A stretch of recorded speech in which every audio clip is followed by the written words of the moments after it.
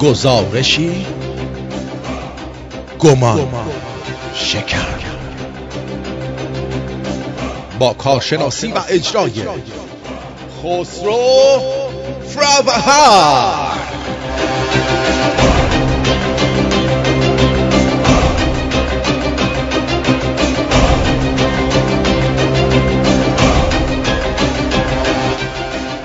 با بهترین درودها از استودیوی رادیو شمرون با شما هستیم.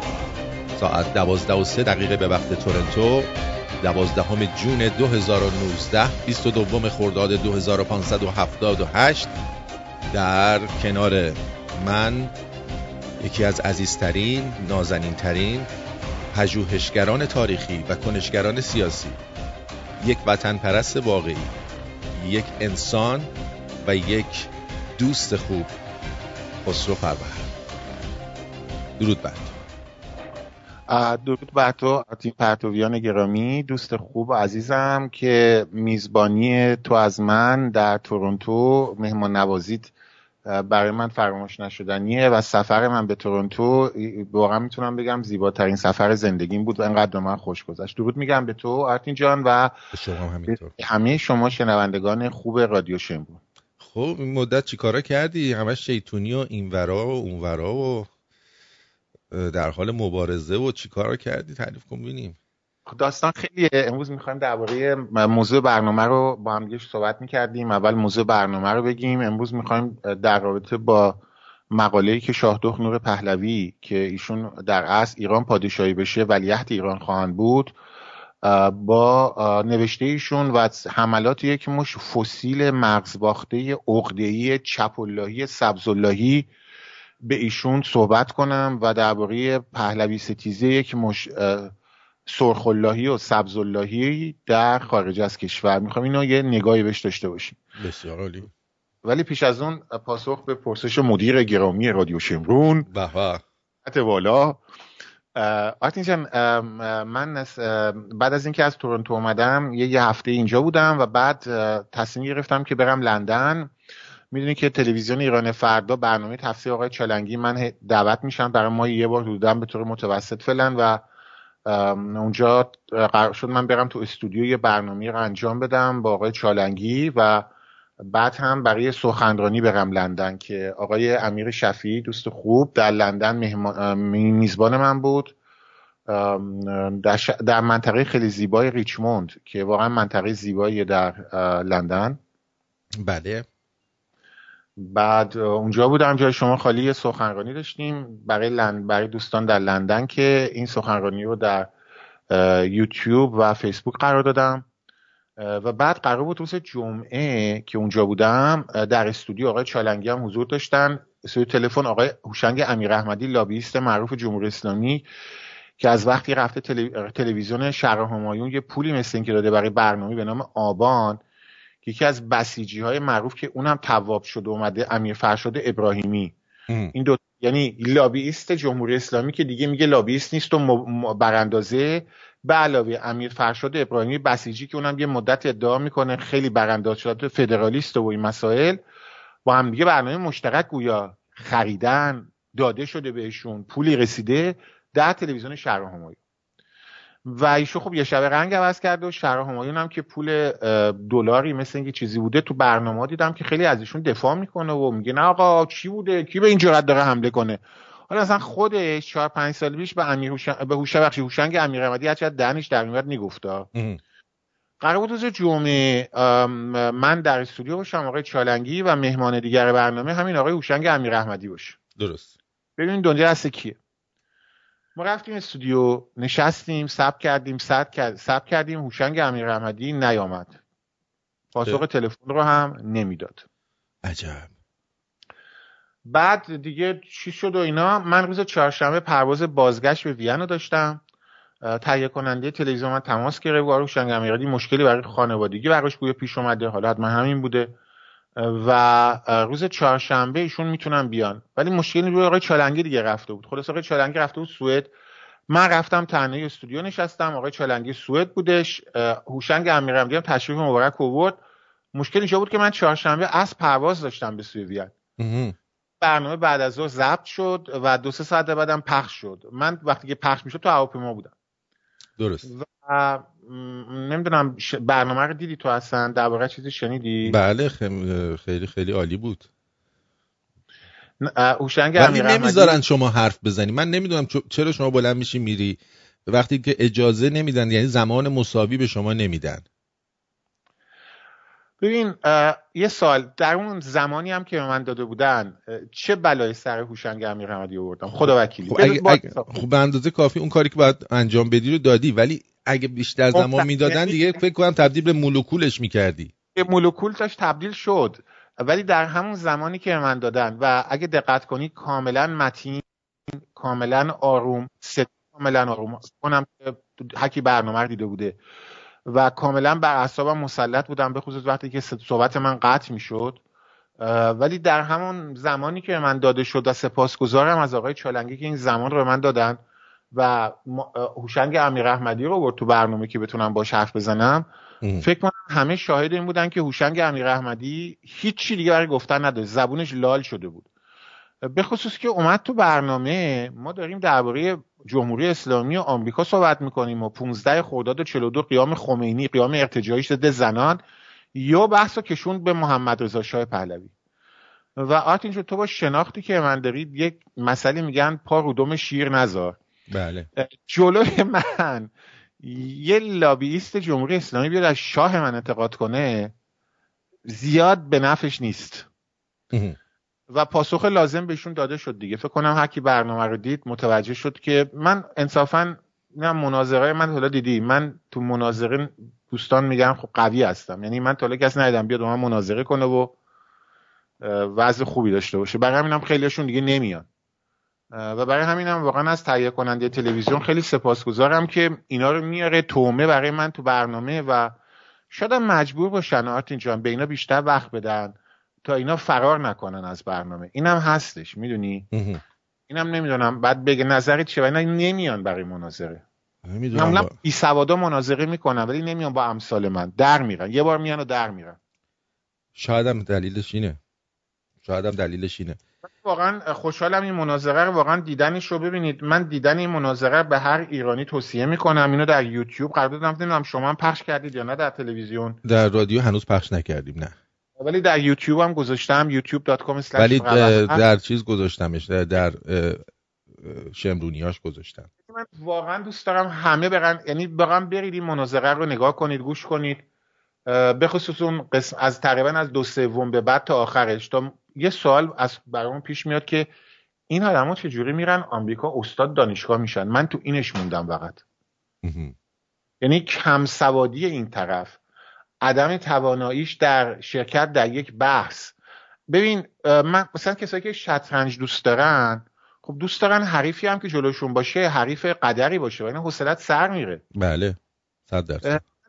انصافا باید بگم از یه طرف عصبانی بودم ته دلم از مزخرفاتی که شون میگفت، از یه طرف دیگه خسته شدم، حوصله‌ام سر رفته بود از اینکه توانایی مقابله با من نداشت. یعنی من دوست داشتم بیاد یه حرفی بزنه که من تحریک بشم بیشتر، ولی انصافا وقتی با یه نفر میبینی مثل کشتی دیگه، وقتی با یه نفر کشتی میگیری میبینی طرف چند مرده حلاجه، نه؟ بله. و بعد بگم که واقعا مناظره با هوشنگ امیرحمدی آسون ترین مناظره بود که من در تقریبا 10 سال گذشته داشتم، چون واقعا سواد نداره. و من تعجب میکنم اینا چجوری استاد دانشگاه میشن تو آمریکا. این برای من یک راتگرز، دانشگاه در نیوجرسی راتگرز همچین اسمایی داره. و این بحثمون رو میکشونه به بحث امروزمون آرتین جان. در این رابطه باید بگم من احتمالا ماه سپتامبر هم یه سری سفرهایی برای سخنرانی خواهم داشت که حالا درباره صحبت میکنیم و بعد سپتامبر هم بعدش در نیمه دوم سپتامبر هم میام تورنتو علی دوستان عزیزمون و ماه جولای هم مصر خواهم بود در آرامگاه پادشاه خوبمون. درسته. این هم برنامه‌ای که من دارم پاسخ سوال تو بود. حالا برگردیم به بحث امروزمون، پهلوی ستیزی بعضی از این مرتجعین سرخ و چپی ما، سرخ و سیاهمون و اراجیفی که بعضی موقع میگن. و این صحبت رو از این ور پل میزنم بهش که اینا نمیدونم چجوری استادی دانشگاه هم میگیرن، نمیدونم این پارتی بازیه داستان چیه. این آقای امیر هوشنگ امیر چی بود؟ هوشنگ چی بود اسمش؟ امیر احمدی. این دانشگاه راتگرز نمیدونم ناپلونی بهش کرسی استادی دادن که من دلم میسوزه برای اون دانشجو. بعد دیدم یه خانومی که اصلا یه گمنام سیاسی، اسمشو میارم ولی واقعا یه گمنام سیاسی به نام مارال کریمی که ایشون هم گویا استاد در کانادا، یعنی تو توییترش نوشته استاد دانشگاه است در کانادا. بله. یه توییت زده بود چند وقت قبل. آتیش شما کانادا زندگی میکنی دیگه؟ با اجازهتون دیگه. ببینم $20 دارید شما در کانادا؟ بله بله، $20 سبز و خوشگلی هم داری. رو عکسش یه خانم بی‌حجاب گذاشتن. اون خانم بی‌حجاب اسمش چیه؟ ملکه انگلستان. $20 تونه؟ بله $20 میارزه. آتین جان چرا رو اسکناس $20 کانادا عکس این خانم رو گذاشتن؟ برای اینکه ایشون ملکه اینجا هستن. یعنی کانادا پادشاهیه در اصل، نه؟ ملکه شاهیه، بله. بعد این چپیه که نخست وزیرتون اسمش چیه؟ ترودو. جاستین ترودو. چپیه ابراز غلامی و ابراز عشق و غلامی کرده برای ملکه انگلیس، درسته؟ 100% همیشه این کارو میکنه. چی گفته بود؟ گفته بود من عاشق اونم. خب برای اینکه نخست وزیر کانادا ایشون ملکه کاناداست در اصل دیگه، درسته؟ بله 100%. یعنی فکر میکنم هر کسی که 2 دقیقه در کانادا باشه میدونه که کانادا پادشاهی. میتونم ازت یه سوال بکنم؟ در سیستم دانشگاهی کانادا چجوری میشه یه نفر ادعا کنه استاد دانشگاه در کاناداه و توییت بزنه که کانادا پادشاهی نیست؟ خب کسی که چپی باشه و سوسیالیست باشه و میتونن اینا رو به راحتی توی سیستم راه میدن. یعنی تو دانشگاه راه میدن برای شستشوی مغزی دانشجوها. میگم گویا به زودی این رادیو تلویزیون تصویری هم خواهد شد و من یادم بنداز حتما توییت این خانم دکتر استاد چپی رو نشون بدم که توییت زده بود کانادا پادشاهی نیست. من یه ذره شوکه شده بودم. من حتی برای مغز باخته های چپ ایرانی من خب هیچ تأسفی ندارم و هیچ انتظاری از اینا نداریم. اینا مملکت ما رو به گند زدن اومدن خارج. ولی تو کانادا آتین چجوری میتونه استاد دانشگاه باشه؟ چجوری یه نفر میتونه در کانادا استاد دانشگاه باشه ندونه کانادا پادشاهیه؟ گفتم دیگه به این ترتیب که اینا آدمای اینجوری هستن، یعنی فقط به خاطر اینکه اینا وابستن به یک جریان گلوبالیست ها که در حقیقت همین چپی ها هستن، به همین راحتی شما فقط یه مدرکی داشته باشی در حد مثلا سوسیس سوخاری و اینا میارن. در حد چی؟ سوسیس سوخاری. سوسیس سوخاری چی دیگه؟ چه میدونم یه مدرک جدیده.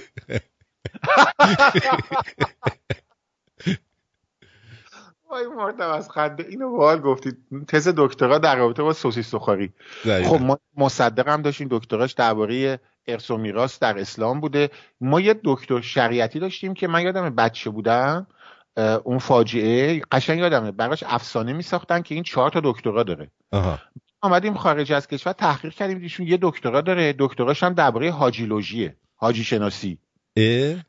آره دکتر جلیل متینی هم در رابطه مقاله داشت که گویا دانشگاه فرانسه این تز دکترا قبول نمیکنه از طرف فرانسوی‌ها چون ایشون جهان سومی بوده. آوانس دادن بهشون. یه دکترا نوشته بود درباره چی؟ فکر می‌کنی درباره چی؟ نمیدونم. زیارتنامه کجا؟ زیارتنامه اومده بود 1-2 تا زیارتنامه رو ترجمه کرده بود. بعد ترجمه‌های زیارتنامه رو به عنوان تز دکتراش به دانشگاه فرانسه داده بود. دکترایشون در رابطه با حاجی شناسی و حاجیولوژیه. خب خوبه دیگه. دکتر علی شریعتی. اون 4 تا دکترا نبود، یه دکترای در حد حاجیولوژی و حتی گویا التماس کرده به دانشگاه که چون من بورسیه میگیرم اگه من دکترا ندی باید پولا رو پس بدم. و اینا واقعا گفتن خب چی بلدی؟ این گفته ما زیارتنامه مشهدی بود مثل این که نه مشهد بود خانواده‌اش. بعد گفته خب من زیارتنامه از بچگی میخوندم. اومده بود یه زیارتنامه رو ترجمه کرده بود، یه تفسیر یه زیارتنامه برای امام رضاشون و سرون بهش دکترا داده بودن. خب این خانومم به قول چی بود یه بار دیگه دکتراش چی بود یادم رفت. دکترای سوسیس سوخاری. وگرنه امکان نداره شما ببین اصلا ربطی به دکترا نداره. شما من یه توریستم. من قبل از اینکه بیام کانادا میدونستم اونجا پادشاهیه. اطلاعات عمومیه. تو استاد دانشگاه تو کانادا. حالا این خانم دکتر سوسیس سخاری ما کریمی گمنام کامل سیاسیه، ولی مثل اینکه با این حماقت‌ها میشه معروف شد دیگه. الان معروفش میکنم. معروفش کن. یک بولشویک سبزاللهی اشته بود کانادا پادشاهی نیست، اومده بود شدیداً به شاهدخت نور پهلوی توهین کرده بود و فحاشی. جان من. حالا شاهدخت نور پهلوی چه اشتباهی از قول ایشون کرده بود؟ اشتباهشون این بود که پدرشون شاهزاده ایرانن. دوما ایشون مقاله نوشته بودن از حقوق زنان در ایران دفاع کرده بودن. از دید یک بولشویک سبزاللهی بی سواد به نام مارال کریمی، استاد دانشگاهی که حتی نمیدونه کانادا پادشاه اونو تکذیب میکنه، شاهدخت نور پهلوی لیاقتش فوش خوردن بود. من یه نگاهی به توییتر این سیبیل استالینی کردم و این سیبیل استالینی مؤنث دیدم توییتاش زیاد لایک و مایک و ریتوییت نداره. دیدم فقط یه توییتش که در حال فحاشی به شاهدخت نور پهلویه یه چیز نزدیک 600-700 تا کامنت داشت. همه کامنت ها هم مخالفت با ایشون بود. منم یه کامنت گذاشتم نوشتم خانم کریمی شما چپ‌اللهی، سبزاللهی و حزب‌اللهی هستید که با کینه و خرافات سیاسیتون ایران را ویران کردید، شرمتان باد. الان به من خبر داد که تو توییتر ریتوییت کرده بودم که این جانب بلاک شدم و این باعث شد که من امروز بیام در این برنامه یک درد و دلی با شما عزیزان داشته باشم درباره نسل سوختمون. که درد و دل میخوایم داشته باشیم مارتین جان. بله بدون. یه درد و دلی با هم داشته باشیم درباره نسل سوخته من، نسل سوخته آرتین، نسل سوخته من و شما و این جماعت سبزاللهی چپ‌اللهی بولشویک آخوندی و بلایی که سر ما آوردن و چجوری اعصاب ما میرن. اگه اجازه بدی. خواهش میکنم. شما فقط وقتی که این کارو داری انجام میدی خیلی قشنگ با چیز بگو اینا رو، با مدرک و اینا. و کاری که من میخوام بکنم میدونی چیه؟ من این چند وقته دیدم که خیلی از برنامه شما هی میگن خیلی عالیه، خیلی خوبه، ادامه بدین. میخوام بدونم همون قدرم برای شما آبونمان و کمک میاد یا خیر؟ دروغ چرا؟ 3 هفته پیش که تو برنامه‌ات بودم یادته که 4 هفته پیش که گفتی همیاری کنن و 4 هفته پیش بود اشتباه نکنم. بله. یا 3 هفته پیش بود، 4 هفته پیش بود، گفتی همیاری کنن. یه چند 7-8 نفری همیاری‌ها کردن در حدی که مناسب بود و من اومدم هفته بعدش هم سپاسگزاری کردم و گویا نباید سپاسگزاری میکردم چون تو این 3 هفته چیزی نزدیک فکر کنم دروغ چرا اگه اشتباه نکنم چیزی نزدیک $50 رو هم دیگه یا $60 یه دونه 20 یه $10 بود، یه $10 و یه $50 تمام همیاری های در 3 هفته گذشته بوده. من از شنوندگان رادیو شمرون، کسانی که واقعا به برنامه‌ها و صحبت‌های آقای خسرو فربر علاقه دارن تقاضا میکنم اگر واقعا دوست دارید حمایت کنید از ایشون، چون حمایت شماست که باعث میشه این برنامه‌ها بهتر با قدرت‌تر ادامه پیدا کنه. این که شما فقط بگید که این برنامه عالیه قشنگه، اینا مثل آدامس میمونه، یعنی هر چی که بجویی شما رو سیر نمیکنه. عزیزم خیلی ازتون سپاسگزار میشم. پس بریم وارد بحث بشیم و فقط آدرس پیپل تو بده که من میدونم شنوندگان رادیو شمرون الان قوقا میکنن. آره paypal.me/fravahar FRAVAHAR و یکی دیگه هم هست paypal.me/khosrofravahar KHOSROFRAVAHAR. صندوق پستی هم دارم، نمیدونم صندوق پستی، ولی دوستانه که بخوان آبونه بشن هر ماه واقعا همیاری کنن. حتی امیدوارم $10 بیشتر باشه چون این $10 دیگه میخوام بردارم چون هزینهش واقعا بعضی موقع بیشتر میشه وقتی که $10 فقط میاد. ببخشید دربوسی ندارم با کسی، چون وقتی که من اینو چنج میکنم میفرستم از چیزم به حسابم یه چیزم برمیداره، ولی هر کی در حد خودش میتونن همیاری ماهانه بکنن. از وبلاگ من libertyforiran.org رو سر هم بنویسن، آزادی برای ایران.org/fravahar. اونجا وبلاگ منه. سمت چپش گزینه گذاشتم آپشنای 1 2 3 4 5 6 7 که 10 20 30 40 10 20 30 50 100 200 300 تا حالا نبوده، تا حالا 200 هم نبوده، 100 هم نبوده، 50 هم نبوده، ببخشید 30 هم نبوده تا حالا، 10 20 30 50 100 200 300 ماهیانه میتونن یه چیزی که فکر میکنن درسته بفرستن و امیدوارم واقعا یه بارم این $20 $30 هم برسه، چون واقعا 2 نفر تا حالا $10 بوده، دستشون هم درد نکنه. بله.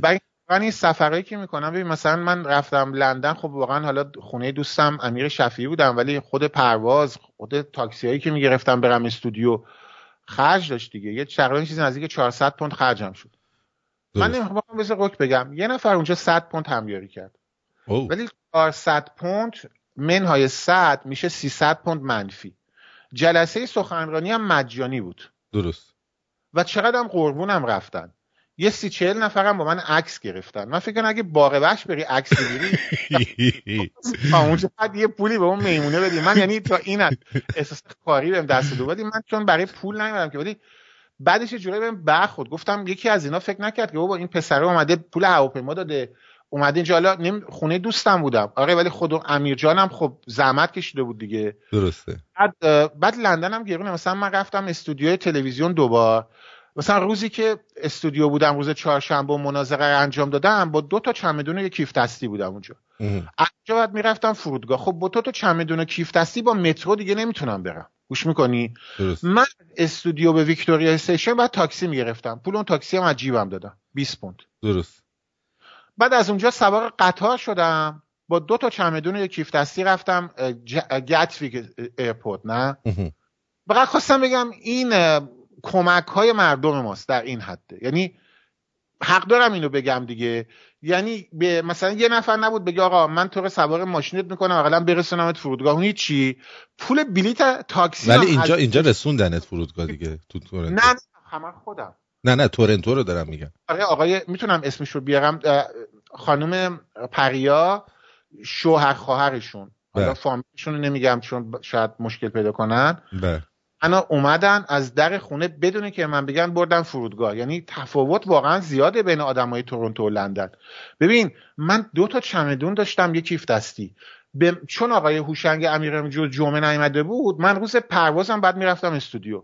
حالا من با 2 تا چمدون و اینا، یه دوستمون تهیه کننده خونش نزدیک خونه امیر بود، منو به استودیو رسوند، ولی از استودیو به ترین استیشن ویکتوریا اونجا پول تاکسی خودم دادم که گرونم از تو لندن. از اونجا هم با تاکسی نرفتیم فرودگاه، اونجا هم بازم بلیت گرفتم، از اونجا با 2 تا چمدون و یک کیف دستی رفتم فرودگاه. ادعایی هم ندارم، ولی میدونی بعد حساب میکنیم یعنی 400 پوند بودن خرجت شده، 300 پوند منفی دادی. من هیچ پولی از مردم نمیخوام. یعنی میدونی یه چیزم بگم مارتین جان، من اومدم تورنتو این دفعه بلیط رو مجانی نمی کنیم، دلیلم داره. چون من وقتی اومدم تورنتو، نه لندن، تورنتو اشکال نداره، ولی لندن میدونیم ما چرا برای سالن بلیط نگرفتیم؟ برگردم پیش خودم گفتم اونی که نداره خب نباید بده. بعضیا واقعا زندگی آسونی ندارن و دلم نمیاد مجبورش دست تو جیبشون کنم، ولی اونی که داره خودش شعور اینو داره که همیاری کنه. نه بله. میدونی حرف بدی که نمیزنم. نه. بعد وقتی سخنرانی میذاری میبینی بعضیا با چه ماشینایی تو لندن میان. ببین لندن شهر گرونیه. نه درسته. یعنی تو لندن 20 و 30 پوند هیچ ارزشی نداره. دقیقاً. چون واقعا شهر گرونیه. و انصافاً و وجداناً باید بگم بهم خیلی برخورده بود که میای اونجا، بعد مثلا حساب کن من از وین دارم میرم فرودگاه، 2 تا چمدون باید میبردم چون میرفتم استودیو، هوام گرم بود، بعد کچلوار هر دفعه عوض میکردم و اینا. مثلا یه چمدون داشتم، کیف بزرگتر در است که اونم خودم برده بودم، یه لپتاپ، کیف لپتاپ. ببین من وقتی حساب میکنم میبینم مثلا تو حالا میخواستم درباره موضوع پهلوی سیاسی صحبت کنم، ولی واقعا برنامه‌ای که با هوشنگ امیراموایی داشتم، اگه تو بری ببینی چقدر برای من قربون صدقه فرستادن و حتی زنگ زدن به تلویزیون گفتن برنامه رو بعد یه بار دیگه هم بازپخش کنی. و این کارو کرده، یعنی تلویزیون ایران فردا این کارو کرد. درست. بعد تو سایت خودشون نزدیک 20,000 تا کلیک خورده بود تو یوتیوب، حد فکر کنم یا 20,000 تا. بعد سایت خودم خب کمتر، چون من اینو بعد از اونا گذاشتم. تو فیسبوک هم قربونت برم و تو تلگرام هم فایل آپلود کردیم و بعد تو اینستاگرام 4 تا فایل 1 دقیقه‌شو گذاشتم. آرتین یه جا پیش خودت فکر میکنی نمیدونم چی بگم آرتین. و میدونی من بعد مثلا حالا وسط سپتامبر هم 3 تا سخنرانی دارم تو اروپا، هلند و آلمان و سوئد. بله. و خب اینا رو دیگه عجیبه، خودم که نباید بدم مثلا سفرهایی که میکنم، بیا مصر احتمالا میرم و اینا، لندن. یه جای هست آرتین، میدونی به شعور توهین میشه. بعدش هم میدونی که من روز پنجشنبه، نصف شب چهارشنبه برگشتم، خیلی خسته کننده بود سفر. روز شنبهش هم تظاهرات بودن وین، نمیدونم دیدی عکس‌ها یا نه. بله. و خب وین یه شهری که مثلا 20,000 تا ایرانی داره، ما بازم 40 نفر بیشتر نبودیم. با این 40 به اون 40 نفر هم افتخار میکنم. حتی این تظاهرات رو من نذاشته بودم، تبلیغی هم براش نکرده بودم، ولی بچه‌هایی که گذاشته بودن واقعا دمشون گرم تو وین، نه؟ بله. و پیش خودت میگی این ایرانیای ما یه جورایی ادعا زیاد دارن، بعضیاشون تو لندن، به خصوص تو اروپا، تورنتو مردم خیلی ناز بودن. واقعا باید بگم تورنتو خیلی مهربون و خوب بودن. شاید دلیلش میدونی چی آرتین؟ شاید دلیلش اینه که من دیدم آدمایی که تو تورنتو هستن به طور متوسط 6 7 ساله یا 8 ساله 9 ساله از ایران اومدن بیرون و هنوز اون داغ دلشون تازه است و ایرانو فراموش نکردن. ولی من فکر میکنم خیلی‌ها که تو وین و لندنن ایرانو مثل اینکه فراموش کردن. احتمال داره. فکر نمی‌کنی؟ چون واقعا تو لندن واقعا عصبانی شدم، به روی خودم نیاوردم ولی خب کاری نداره، منم سالونو میگیرم. اگه اونجا 10 نفرم موقع بیان، من 30 پوندم بگیرم، خرج سفرم در اومده. ولی واقعا به این دلیل نگرفتیم که گفتم اونایی که پول ندارن هم بتونن بشینن، به حساب اینه که اونایی که دارن حواس. ولی متاسفانه میگم من ازت واقعا سپاسگزارم. برسیم به بحث برنامه‌مون امروز. ببخشید ولی امروز امیدوارم هر دفعه اگه میشه درباره همیاری صحبت 2 دقیقه‌ای داشته باشیم، چون واقعا من فیسبوک زنده الان مثلا 3 هفته انجام ندادم چون بهم خیلی برخورده. چرا دروغ بگم؟ درست. هر دفعه میام 10,000 تا بیننده دارم و حالا وارد این بحثا نمیشیم. اگه 10,000 تا بیننده نداشت برنامه لایفم بهم بر نمیخورد. گوش میکنی؟ آره. اوکی. برگردیم به اصل مطلبمون درباره پهلوی ستیزی، امثال این خانم گمنام بولشویک استاد بی سواد دانشگاه کانادا که حتی نمیدونه کانادا پادشاهیه. اولا که اومده بود فکر می‌کرد کانادا همون نوشابه هست، میگفت به من بدیم بخورم. نه دیگه گفتم کانادا درایه درای. آرتین جان خوشگله، ببین دوست عزیز، حالا اینا گفتی فردا من 7 میرم. خیلی خوش تیپ. الان تصویرش نگاه کنی امروز. راستی آرتین جان شما چی شده؟ بهتون خوش گذشته در تورنتو از وقتی ما نیستیم؟ چطور؟ خوش تیپ خیلی امروز. این پیرنه هم خیلی به شما میاد. نه یه دونه از این پیرن پولو دیگه، چیزی نیستش. من پولو خوریمه. یا پولوه؟ آره. اوکی. میخوام بهت بگم آرتین درباره همیاری صحبت کردیم. ببین این چپیات ها میان خارج از کشور، مافیای چپ براشون شغل استاد دانشگاهی و از این چیزا درست میکنه. دقیقاً. بعد اینا یه سری سازمانه حقوق، این بحث اصلی امروز برنامه است. بعد یه سری سازمانه حقوق بشری هم یاد گرفتن درست کنن و این سازمانه حقوق بشری هم کارشون اینه که میان و پول میگیرن از دولت آمریکا یا کانادا یا اروپا. خیلی هم واردن تو این پول گرفتن. ما بلد نیستیم از این کارا بکنیم. آخه عزیز این متاسفانه یه حقیقت تلخه. ببین من اینو موثق میدونم از که دوستانم که اجازه ندارم اسمشو بیارم، در یکی از احزاب اتریش هم فعاله و در دولت اتریش هم در قسمت سوسیالش کار میکنه. اون به من گفت الان در همین وین 10-15 تا از این سازمانهای حقوق بشر فرهنگی همین مال چپان، چون در خود دولت اتریش هم چپیه مأمور این کاراست، اینا میان پروژه آبدوخیاری میزنن، سال 200,000 دلار یورو هم از اینا بودجه میگیرن. الان سالها چپای ایرانی تخصصشون در این شده، یک مافیای پول گرفتن از دولت‌ها رو انداختن. خیلی واردن. نه واقعا اینو واردن و انجام میدن آره. بعد به هم دیگه هم پست استاد دانشگاهی میدن، سخنرانی‌های پر از پول و میدونی از کجا اینا رو بلدن؟ از کجا؟ به خاطر اینکه اینا طوله‌هاشون رو از بچگی فرستادن اینجا، بعد اینا بچهای اینا با قوانین اینجا خیلی واردن، بعد اونا براشون این کارا رو میکنن. من اینی که تو میگی درسته، ولی اینا سیستماتیک تر از اینا این کار رو کردن. ببین عبدالکریم لاهیجی میخواد امروز درد و دل دیگه درباره کاری که چپی‌ها میکنن خارج. ببین یه آقایی هست به نام عبدالکریم لاهیجی. عبدالکریم لاهیجی از این چپی اسلامیای ضد پهلوی بود که نوشته‌های بسیار زننده‌ای هم بر ضد هواداران پادشاهی داشت، از اون پهلوی ستیزای دو آتیشه. درست.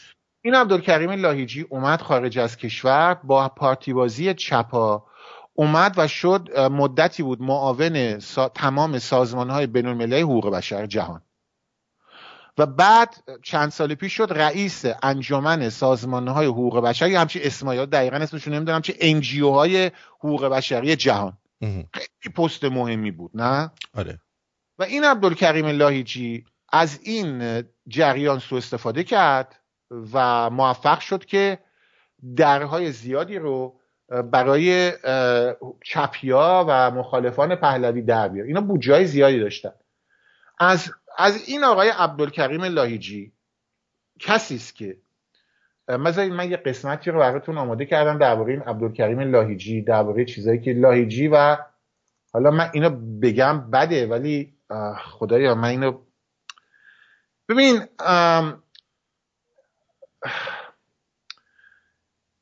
درباره فعالیت‌های عبدالکریم لاهیجی مقاله است که من الان ترجیح میدم اونو نخونم. دلیلش اینه که سندی که دارم از طریق شهادتی که از دوستامه درباره کارهای زننده‌ای که ایشون انجام داده.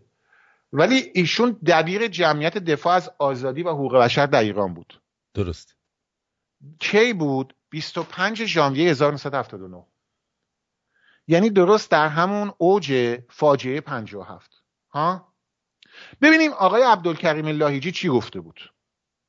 چی گفت؟ دبیر جمعیت دفاع از آزادی و حقوق بشر در ایران که وقتی خودش از بانیان انقلاب 57 یا فاجعه 57 بود، وقتی که شمشیر خمینی رو به خودش میکنه، فرار میکنه میره خارج از کشور، ایشون بعداً دبیر کل جمعیت‌های حقوق بشری جهان میشه. برای چپیا پول و سرمایه و این مسائل. ایشون میرین جمله‌ای که آتی این جمله رو به قول شان هننتی باکلاب، برای اینکه باورت نمیشه. ایشون گفته بود در 25 ژانویه 1979 براتون میخونم: تمام اقدامات انجام شده توسط عوامل رژیم پهلوی محکومیت اعدام دارد. این افراد علیه حکومت ملی و علیه قانون اساسی و و بر علیه فکر و روح و اعتقادات، یعنی همین دین و مردم، کودتاهای پی در پی کردند. زمانی که یک دادگاه انقلابی تشکیل شود، یعنی خلخالی، ما نظرات جدید حقوقی را در یک موضع درست انقلابی مطرح خواهیم کرد، یعنی پوستشون رو خواهیم کند تا همه بدانند قیام علیه مردم یعنی چه. یعنی عبدالکریم لاهیجی داره از دادگاه انقلاب خلخالی و اعدامها دفاع میکنه. این آقا عبدالکریم لاهیجی دبیر جمعیت دفاع از آزادی و حقوق بشر در ایران بود اون موقع. بعد میاد خارج از کشور با همین بازی ها و شامورتی بازی ها میره دبیر جمعیت حقوق بشر جهانی میشه، NGO های حقوق بشری. خب از تو سوال میکنم، این آدم آیا از حقوق بشر شاهی هم دفاع میکرد اون موقع؟ نه. این صحبتی که ما کردیم پارتی بازی و این مافیایی که راه افتاد، NGO های حقوق بشری به اصطلاح که چپیای ایرانی را انداختن و زارت و زود از دولت‌های سوئد و اتریش و آلمان و انگلیس پول گرفتن، با کمک عبدالکریم لاهیجی بود. چرا؟ چون اگه عبدالکریم لاهیجی NGO رو تایید کنه، اون NGO از دولت پول میگیره دیگه، نه؟ چی باشه یه مدت معاون بین‌المللی سازمان‌های بین چیه، یه لغت انگلیسی، یه تیتر انگلیسی دقیقاً یادم نیست، ولی تو این مایه‌ها که اتحادیه انجمن‌های NGO های انجمن‌های غیر انتفاعی NGO های حقوق بشری جهان، نه؟ وقتی شما یه نامی از این آدم داشته باشی، انجمن تو رو حمایت کرده باشه، تو کانادا و اتریش و آلمان هم پروژه آبدوخیاری تو قبول میکنن دیگه. 300-400 هزار دلار سالانه هم بهت بودجه میدن. یه بار هم که این بودجه رو گرفتی، هر سال بودجه رو بهت میدن، میدونی که میری تو لیست. دقیقاً.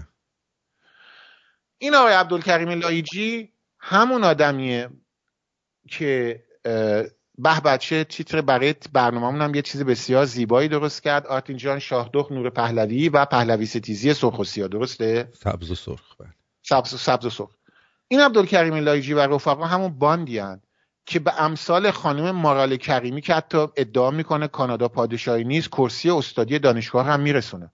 یه مافیایی درست شده در این دانشگاه ها و در دولت ها برای انجیو ها که پول دولت بگیرن و در دانشگاه به اینا کرسی استادی بدن و اینا مانع و سد آزادی ایران شدن. آقای عبدالکریم لاهیجی که الان اسمش رو آوردم، این آقای عبدالکریم لایجی کسیه که اگه یاد باشه شیرین عبادی یادته که چقدر بر ضد آزادی مردم صحبت کرد و از جمهوری اسلامی دفاع کرد. دقیقاً. درست روزی که خبر این در نشریات خبر چاپ شد که اومد بیرون که شیرین عبادی جایزه صلح حقوق بشر گرفت، صلح بخش جایزه نوبل گرفته، یه مصاحبه این خانم انجام داد. میگفت من خودش ادعا میکرد که تو پاریس بوده، غافلگیر شده. دیگه دروغ میگفت. چرا؟ چون تو اون مصاحبه اولی که ایشون انجام داد در پاریس یه نفر مترجمش بود. میدونی مترجم کی بود؟ تصویرش دیده میشد عبدالکریم لاهیجی. میدونی جالب چیه؟ وقتی این که آدم غافلگیر میشه، منم بچه که بودم مامانم برام کادو میخرید میآورد مدرسه، به من سر صف جایزه میدادن و من همچین غافلگیر میشدم. اولا غافلگیر میشدم و بعد فهمیدم مامانم میخره میاره. گفتم چه کادوهایی میدن. درباره اسنادی که صحبت میکنم، یک شهرام جاویدپور داریم، روانشاد. شهرام جاویدپور چند سال پیش سکته کرد، از دنیا رفت. مرد بسیار اندیشمند و میاندوستی بود، روانش شاد. و ایشون یک کاری کرده بود به نام شورش 57، به انگلیسی The 79 Rebellion، و در اینجا اسنادی رو جمع کرده بود در رابطه با همین کثافتکاری این افراد که درباره این اسناد و این صحبت درباره عبدالکریم لایجی از کار زیبای شهرام جاویدپور ما داریم. دستش درد نکنه، روانش شاد بد بگم، چون از دنیا رفت، خیلی زود سکته کرد و مرد. واقعا جاش خالیه بین ما. این عبدالکریم لایجی، وقتی ما درباره اینا صحبت میکنیم، بذارید یک چیز دیگه هم ازش دارم اگه بتونم اونو، چون درباره تجاوز هم یه چیزی داشتم ولی گفتم اونو الان سند چیزشو اگه باید پیدا کنم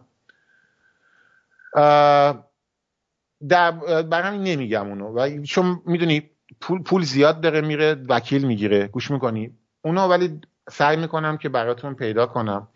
یه نشریه دیگه هست به نام فصلی در گل سرخ. این رو خودم نشریه رو دارم، این نشریه رو خودم دارم. آقای لایجی اگه خواستی شکایت کنی بریم دادگاه، چون این نشریه رو دارم.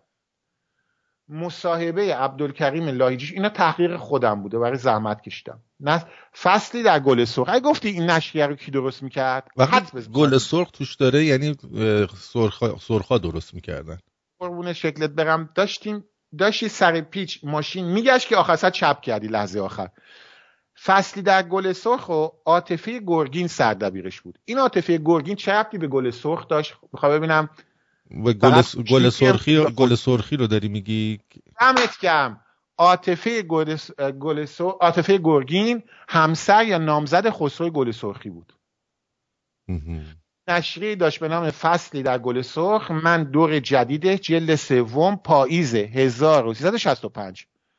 استاد از چند سال 65 گذشته از فاجعه 57؟ تقریبا 57 میشه تقریبا 8 سال. 8 سال. خوب جمع و تفریق کردی یا خوش آمد. و این داشت اگه اینو نمیگفتی دیگه آبرو برات نمیذاشتم، اذیتت میکردم. در اونجا ما یه سری مصاحبات داریم، یه سری گفته ها داریم که تکان دهنده است. و در اونجا در این یک مصاحبه ای است با آقای لاهیجی. آقای لاهیجی ما اینو داریم، مصاحبتون با همین چیز گل سرخ رو داریم. شما در اونجا در رابطه با اعدام ها و درباره استبداد جمهوری اسلامی نظراتتون زیاد حقوق بشری نیست، اونم سال 65 آرتین جان. دقت میکنی؟ و اینم من توی از برنامه خونده بودم و دوست داشتم که یه برنامه اصلا کلا شاید درباره آقای لاهیجی بذاریم که این مسائل نشه. آقای لاهیجی شما تقریبا نمیگم همین مسائل رو، ولی چیزای شبیه اونم در همین نشریه گل سرخ گفتی.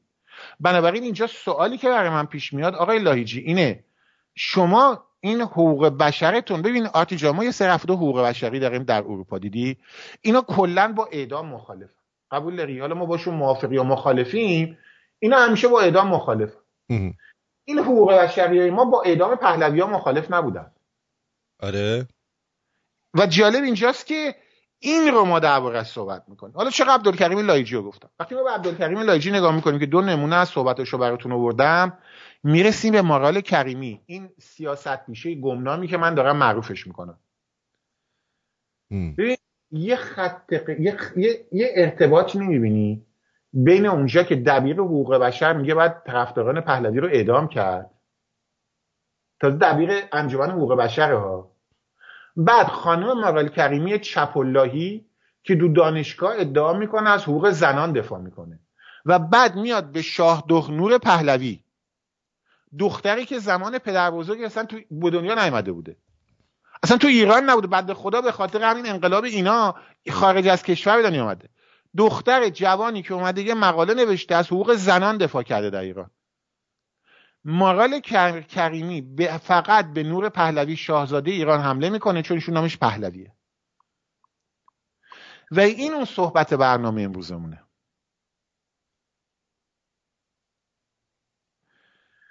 سالهای سال با سانسوری که وجود داشت، سانسور خبری، یادته که یه مش سبزاللهی حزب اللهی به اصطلاح اصلاح طلب بعد از سال 88 از ایران اومدن بیرون، یادته که درسته. اومدن بیرون، یه مافیایی داشتن با کمک صادق صبا و عنایت فانی و امثالهم، مافیای 57 توده‌ای در BBC و جاهای دیگه به اینا کار دادن، شغل دادن، رفتن رادیو فردا، رفتن صدای آمریکا، مونوپول خبری رو به دست گرفتن. چون تازه از ایران اومده بودن، خب دوست آشنا در ایران هنوز داشتن زیاد، خبرها رو اینا میگرفتن، نه؟ بعد تو BBC و صدای آمریکا، رادیو فردا میکروفون داشتن، اینا تمام اخبار ایران رو افتاده بود دست اینا. یادته وقتی که ما میومدیم از پهلوی دفاع میکردیم، اینا میگفتن خفه شید، شما در خارج از ایران زندگی میکنید، از داخل ایران خبر ندارین. بله. خب حالا ما این سوالو میخوایم مطرح کنیم، حالا ما حق نداریم به شما بگیم خفه شید؟ الان مردم ایران پهلوی رو صدا میکنن. ما میبینین حقوق بشرشون در رابطه با اعدام جاده یه طرف است، حقوق زنانشون خانم کریمی در رابطه با شاهدخت نور پهلوی باز یه طرف است. درباره اخبار و زندانیان سیاسی و آنچه که مردم ایران هم میخوان باز همه چی یه طرف است. چی میخوام بگم؟ میخوام بگم نسل سوخته ما ساندویچ شده بین یه مش آخونده، آدمکش، فاشیست، جنایتکار از یه طرف داخل ایران و یک مش فاشیست سیبیل استالینی حزب اللهی سبزاللهی کینه‌ای خارج از کشور. برای همین ما یه نسل سوخته، یه نسل سوخته، هم داخل ایران سانسور میشیم هم خارج از ایران. من یه سوال دارم، میشه یکم متن این مقاله رو باز کنیم ببینی که چیش باعث سوختن اینا شده؟ نمیدونم، برات الان میتونم بیارم، آخه چیز بدی بنده خدا نگفته بود. من مقاله در سایت های مختلف بود، اینتربندنس، من اینو الان باید بازش کنم چون الان من توی سایتی باز کرده بودم. تو مقالهش من خوندم، مقاله رو الان فقط جلوم نیست.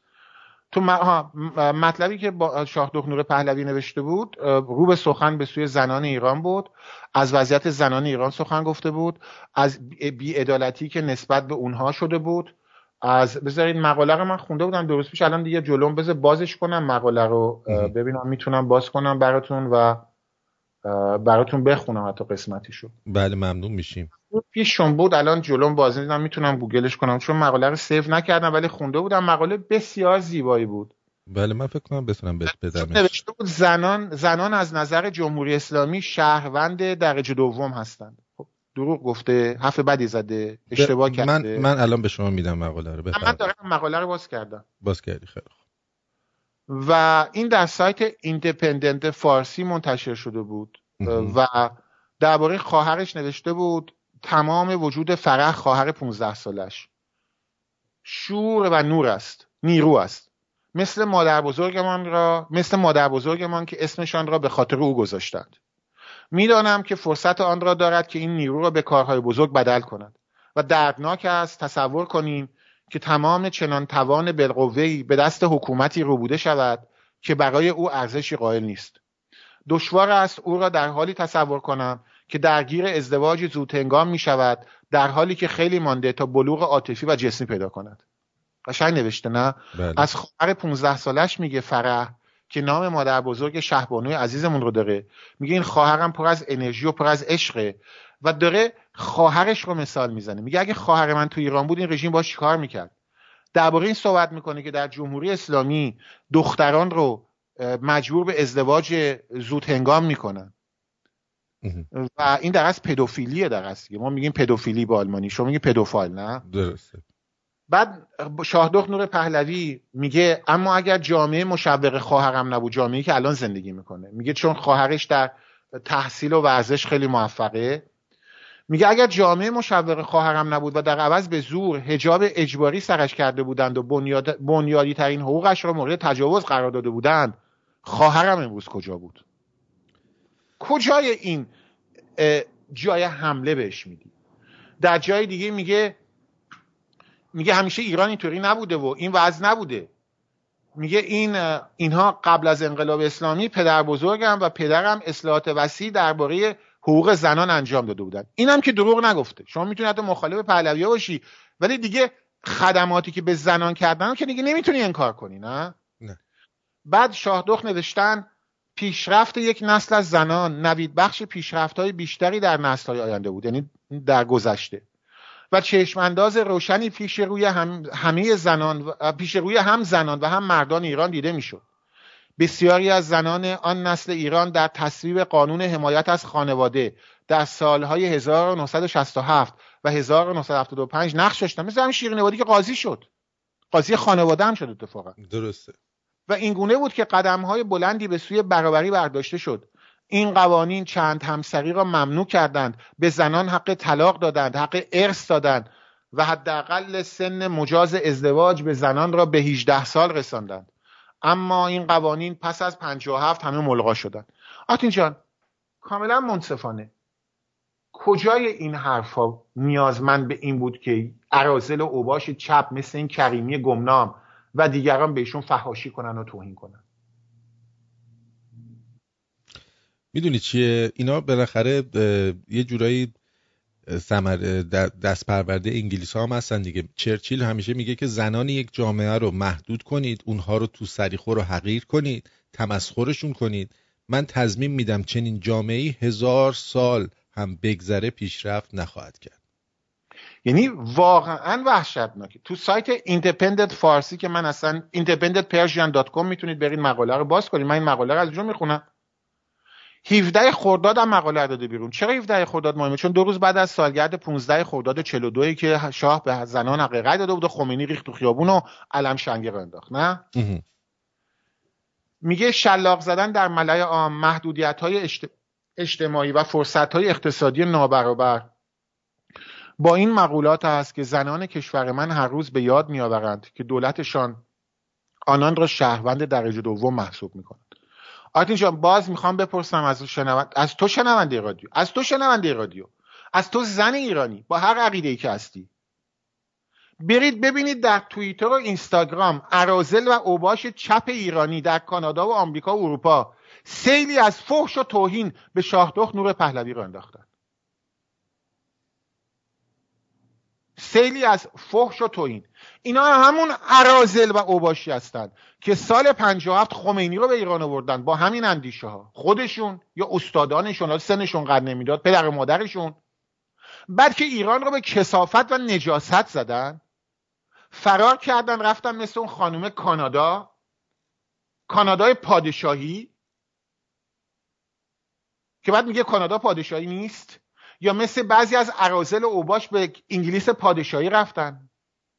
بعد میشینن ایران رو که به کثافت زدند، یه دختر جوون ایرانی، آقا شاهدخت دختر ایرانیه، برگشته میگه آقا چرا از زن شهروند درجه دوم در جون؟ کجای حرفاش زننده بوده؟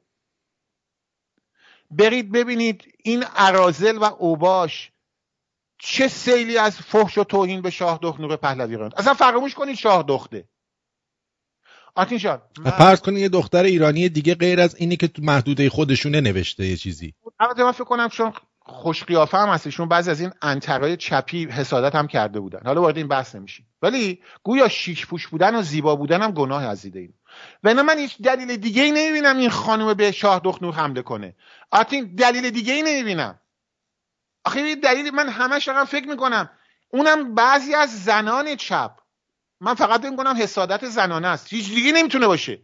چجوری میتونه یه زن بیاد به یه زن دیگه حمله کنه، زنی که اومده از حقوق زنان داره دفاع میکنه؟ اینو من توضیح بده. همین میخوام بهت بگم آرتین جان، من مصدقی نیستم، من چپی نیستم. در تمام 10 15 20 سالی که کار سیاسی و رسانه‌ای میکنم، اگه تونستی یه جمله از من پیدا کنی بر ضد زنی که اومده به جمهوری اسلامی حمله کرده و خواستار براندازی جمهوری اسلامی شده حمله کرده باشم، حداقل به اون مقالش، ممکنه به کارهای دیگه‌اش، ولی هرگز به مقاله‌ای که نوشته در ضد جمهوری اسلامی حمله نکردم. شما میتونی به نور پهلوی حمله کنی، درسته؟ میتونی، هم حق داری حمله کنی، ولی اینا اومدن به مقاله‌اش حمله کردن. آتی قبول داری نه؟ بله قبول دارم. اینا میتونن به نور پهلوی حمله کنن، خب دوست دارم، به غلط میخوام از این کارو بکن، ولی اومدن به مقاله این دختر حمله کردن. چجوری یه زن ایرانی که ادعا میکنه، بعد خودشون اومدن ایران رو به کثافت کشیدن. آرتین ببخشید صدام رفت، من آروم بودم همیشه. ایران رو به کثافت کشیدن، به نجاست کشیدن، بعد گذاشتن در رفتن اومدن خارج از کشور. و این برای ایرانیایی که داخل ایران هستن، شما از دست آخوندا زجر میکشین، ما از دست این اراذل و اوباش. آرتین هر بار میرم یه جا تو این وین سخنرانی کنم، خبرنگاری میاد با من مصاحبه کنه، 4 تا از این چپولای ایرانی که پولای کلان میگیرن و پارتی دارن میان جلوی خبرنگار میگن با این مصاحبه نکن. برای این شاهد دارم. تمام دانشگاه وین رو این مافیا گرفتن، تمام گروه‌های حقوق بشری و انجمن حقوق بشری وین دست این چپی است. ما تظاهرات میذاریم، میریم مثلا میگیم آقا تو این برنامه رادیویی که دولت اتریش داده به شما مجانی، آقا بگید ما امروز تظاهرات گذاشتیم، نمیذارن، پخش نمیکنن. آرتین این جماعت سرخ و سبز حزب اللهی چپ اللهی که بدبخت کرده این اپوزیسیونو و 40 ساله دارن این کار با ما میکنن. و من فکر میکنم امروز در رابطه با شاهدخت، اصلا به قول تو اصلا فراموش کنیم ایشون آقا یه دختری به نام نور پهلوی، اصلا شاهزاده بودنش، حالا یه دختر جوان زیبای تحصیل کرده ایرانی اومده یه مقاله نوشته بر ضد آزار زنان، بر ضد ازدواج دختران 9 ساله 10 ساله در ایران. یه عده اراذل و اوباش چپ اومدن به این دختر حمله کردن. وقت اون نرسیده ما الان بلند شیم و ازشون دفاع کنیم؟ بله الان وقتشه، نه؟ بذارید یه قسمت دیگه از مقالهشون رو بخونم ببینیم. میگه زنان ایران شایسته آن هستند که از همان فرصت تایید و آزادی برخوردار باشد که فرح خواهرشون فرح دارد. خوب که گوش کنین، صدای میلیون ها زن ایرانی را میشنویم. زنان ایران از کسی انتظار ندارد نجاتشان دهد. میخواهند صدایشان را بشنوید. گوش میکنید یا نه؟ ببین آتی کجای این جای انتقاد داره؟ هیچش.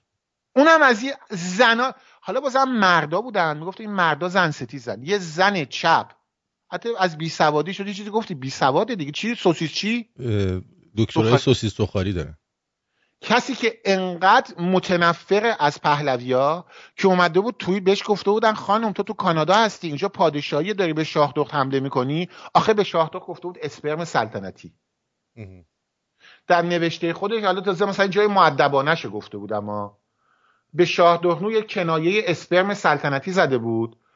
بعد بهش گفته بودن خانم تو خودت تو کانادا زندگی میکنی. بعدش گفته بود کانادا پادشاهی نیست.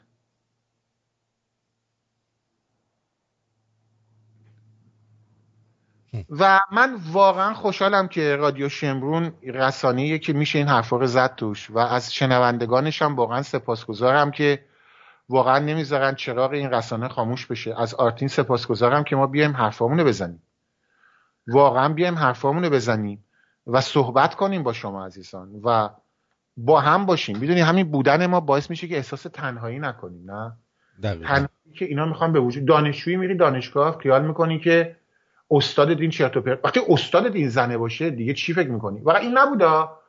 برید تو این توییتر رو این آتین جان میخوای چیزی بگید یه برنامه رو هم ببندید. در اصل سپاسگزارم اگه دوستان همیاری هم بکنن و احساس کنم که این برنامه ها واقعا شنیدن داره. libertyforiran.org/فقبهر. آتین جان کلا اصلا همه جای دنیا یه مقدار به زنا بیمهری میشه. الان مثلا در فرانسه جام جهانی فوتبال خانوماست ولی اصلا هیچ خبری نیست. اولین بازی هم تیم آمریکا با تایلند انجام داد، 13 تا گل زدن، چقدر خوب بود. ولی نگاه کنید همین آمریکایی که الان شما جنبش میتو را انداختن و اینا، اصلا انگار نه انگار همچین بازیایی هست. آفرین آفرین آفرین. ولی بین خودمون باشه، حالا برنامه که تموم شده 13 تا دیگه آخه نامردی دیگه نمیشه گفت، نازنی بود دیگه. آخه بابا 10 تا زدی بس دیگه. بعد تو 13 هم میدونی که پریدن هورا کشیدن هنوزا. یعنی من دلم سوخت برای تایلندیا. البته مربیشون اومد گفتش که ما تمام تیمایی که اینجا اومدن بهترینا بودن که اومدن و ما هم چون تفاضل گل مهمه دیگه منم اینو دیدم فاکس نیوز هم، با اینکه فاکس نیوز دوست دارم، این آمریکایی‌ها فوتبال حالیشون نیست زیاد. چی ببخشید دیگه زیادی از هر گروهی معمولا 2 تا تیم میان بالا دیگه. 20 مجبور نیستی 13 تا گل به تایلند. ولی تنها تیمیه که تا حالا 3 بار جام جهانی رو برده ها، تیم آمریکا. دیگه 13 تا. آخه ناجوان مردا خوبه. بابا مگه با مالدیو ما بازی نکردیم 18 تا 20 تا 19 تا گل زدیم بهشون؟ درست نبود. ببین مالدیو مثلا نمیتونستم بگم میترسیدیم گل بخوریم از مالدیو ببازیم. به قول تو اون کارش هم درست نبود دیگه. به نظر من دیگه 9 تا به بالا دیگه بسه دیگه. میدونی من گل آخر رو دیدم، این دروازه‌بان تایلندی گلری خود اصلا من دلم براش سوخت. یعنی قیافه تایلندی آدمای نازیان، آدمای مهربونی دیدی باش میشناختی تایلندی تا آدمای مهربونی ان. من دلم سوخت. یعنی واقعا دلم سوخت بدون دروسی میگم. به هر حال بخشید زنای آمریکایی هم نمیدونم هورمون تو بیگ مک چیه، هیکلاشون 3 برابر این تایلندی‌ها بود. ولی خودش اونی که 5 تا گل زده بود خوشگل بود. الکس نمیدونم چی. خانم زیبایی بود. آره گفتم خداییش این چیز بود. نه واقعا خوشگل بود. اون قبول دارم. خیلی خوشگل بود. ولی خیلی چیز بود، خشن بود. یعنی گفت من 5 تا زدم، تازه بیشترم میتونستم بزنم. کاش باز میزدم. گفتم بابا ناجوان. بابا 13 تا زیاد بود. یعنی نمیدونم چقدر. من یه مقدار از گلای بازی رو دیدم چون اخبار نشون میداد. یه گل بود زدن، این دروازه‌بان تایلندی دوربین رفت رو صورتش. من واقعا دلم سوخت. یعنی واقعا دروازه‌بانشون واقعا گولاخ بود. بابا توپ از دم دستش بود، دستشو میکشید، اصلا میترسید این موقع دستش درد بگیره. ولی مثلا این آمریکایی هم قدشون 2 برابر این تایلندی‌ها بود، هیکلا هم 2 برابر اصلا. ولی جام جهانی خانوما خیلی خوبه، نیا کن. من مسابقات والیبال ساحلی خانوما رو خیلی دوست دارم، یعنی به نظرم بهترین ورزشه. ولی چیزم خیلی دوست دارم این همین فوتبال خانوما رو. نه تو آمریکا خیلی فوتبال خانوما مثل اینکه معروفه، نه خیلی توادار داره. نه آمریکا مثل فوتبال اصلا بازی زنونه است. الانم چیز شده، الانم میدونی که تو NBA یه تیم از کانادا و یه تیم از آمریکا اومدن فینال و بازی نهاییشون هم روز پنجشنبه است. تیم رپترز تورنتو با تیم سنت لوئیس فکر کنم، سن لوئیس، نه واریورز. فوتبال خانوما نه توی بسکتبال که اینا الان بازی نهاییشون روز پنجشنبه است. از اون برم تو هاکی سن لوئیس و بوستون هستن که اونم فینالشون به زودی خواهد بود. میتونه سوال بکنم اون دیاتی شما بودین، شما اینجا هاکی نگاه میکردی، تو ایران واقعا فوتبال بود و کشتی؟ من فقط فوتبال نگاه میکردم، ولی الان به این نتیجه رسیدم واقعا یکی از ورزش‌های سخت همین هاکیه. یعنی هاکی روی یخ، نه هاکی روی یخ واقعا انرژی میخواد. بعد دیدی چه جوری همدیگه رو میزنن؟ ببخشید یعنی یعنی واقعا کسی که هاکی بازی میکنه باید خیلی هم باهوش باشه هم خیلی سریع باشه. من هاکی رو یخو اتفاقا نگاه میکنم و توش هم نشون میده، ولی بسکت نمیدونم چقدر بچگی از بسکتبال خوشم نمیاد، با اینکه قدم بلنده اصلا خوشم نمیاد، نه از هندبال نه از بسکتبال. هندبال خیلی مسخره است، این وسطی میمونه که یه دونه گل هم گذاشتن اونجا.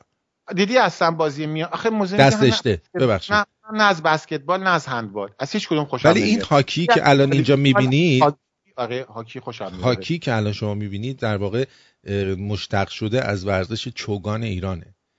آره درسته. بعد تو ولی کانادایی‌ها مثل اینکه نمبر 1 ان تو دنیا، نه اشتباه میکنم؟ کانادایی‌ها و روسا و سوئدیا و آره، البته بیشتر بازیکنای خوب آمریکا همه از کانادا و روسیه و اینا هن. آره بازی خیلی سریعه. بعد مثل اینکه دروازه‌هاتون یه ذره، زمینتون یه ذره کوچیک‌تره تو کانادا از زمینای بین‌المللی. اشتباه میکنم؟ یه چیز تفاوتی من اونو نمیدونم، ولی خوبه که نگاه بکنین. نه هاکی اوکیه، ولی من بسکتبالی اصلا نیستم. حالا میدونم خیلی‌ها شاید ناراحت بشن، من والیبالو خیلی دوست دارم، بازیم هم خیلی خوبه، ولی بسکتبال اصلا تو خون، اصلا این چیز بسکتبال تو چیزم نیست. آخه نمیدونم چرا باید توپو بزنم زمین، توپو آدم توپو ول نمیکنه. من بسکتبال آخه من اومدم وین، حالا اینو بگم برنامه ببندیم، چون قدم خیلی بلنده، هیکلم یه ذره چیز دیدی هیکلمو دیگه. بعد اومده بود مربی چیزمون تو دبیرستانمون، یه معلم ورزش داشتیم، این گفت تو باید بیا یه تیم جوانان، اسمش هم یادم رفت، تیم درجه‌ای که وین هم بودا، اینا یه آکادمی داشتن که اینا هندبال، گفت تو باید بیا، تو به تو هندبال یاد بدیم، والیبال و فوتبال هم خیلی خوب بود، تو باید بیا هندبال بازی کنی بهت یاد بدیم. آقا ما 2-3 بار بود اونجا، واقعا تیم درستایی بود، تیم ولی آکادمی داشت برای درس دادن که بعد اولشون پروفشنال بود. ولی مثلا من اون موقع 15 سالم، آقا ما رفتیم 2-3 بار، اصلا حالم به هم خورده، اصلا خوشم نمیاد از این بازی. یه قانونی داره، نمیدونم تو باید 3 بار بزنی زمین یا نمیدونم 3 قدم، 3 گام وقتی میریدم چیز، این اصلا تو مخ من نمیرفت. یعنی چون بعد بگی 1 2 بعد به پری بندازی. آره تو هندبال هم مثل که یه قانونی داشت، یادم رفت و واقعا یادم رفته، اونم یه قانونی داشت که توپو نمیدونم 3 قدم میزنی یا چیزی، اونم یه توی مایا یه چیزی داشت و اصلا من حال نمیکنم. من آیس هاکی رو قبول دارم، فوتبال رو دوست دارم، والیبال رو دوست دارم، ولی این دوتا بازی من فقط والیبال ساحلی دوست دارم، اونم از نزدیک برم اونجا تو برزیل. بعد میدونی چی خوبه؟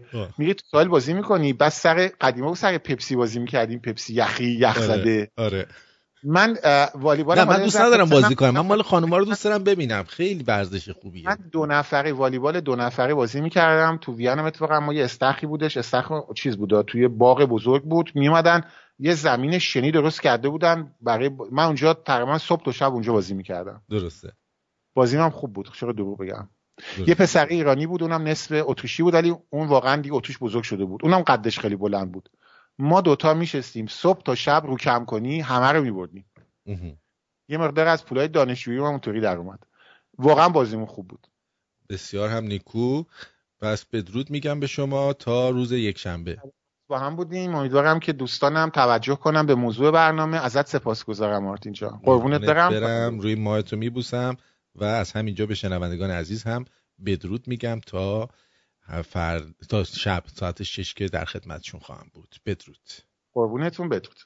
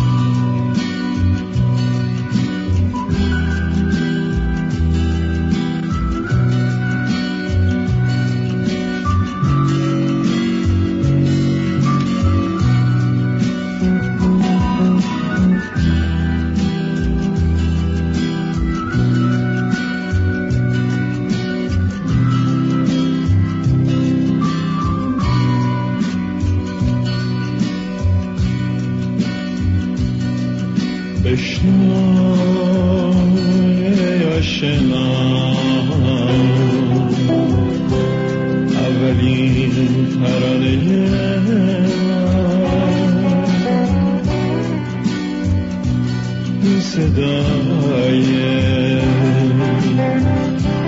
گریه شبانه من،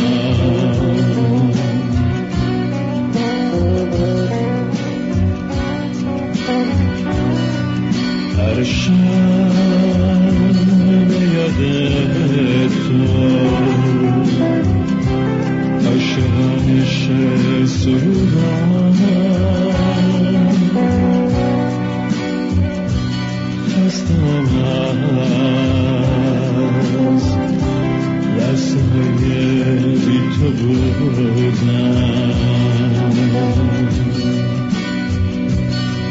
ای که آشنا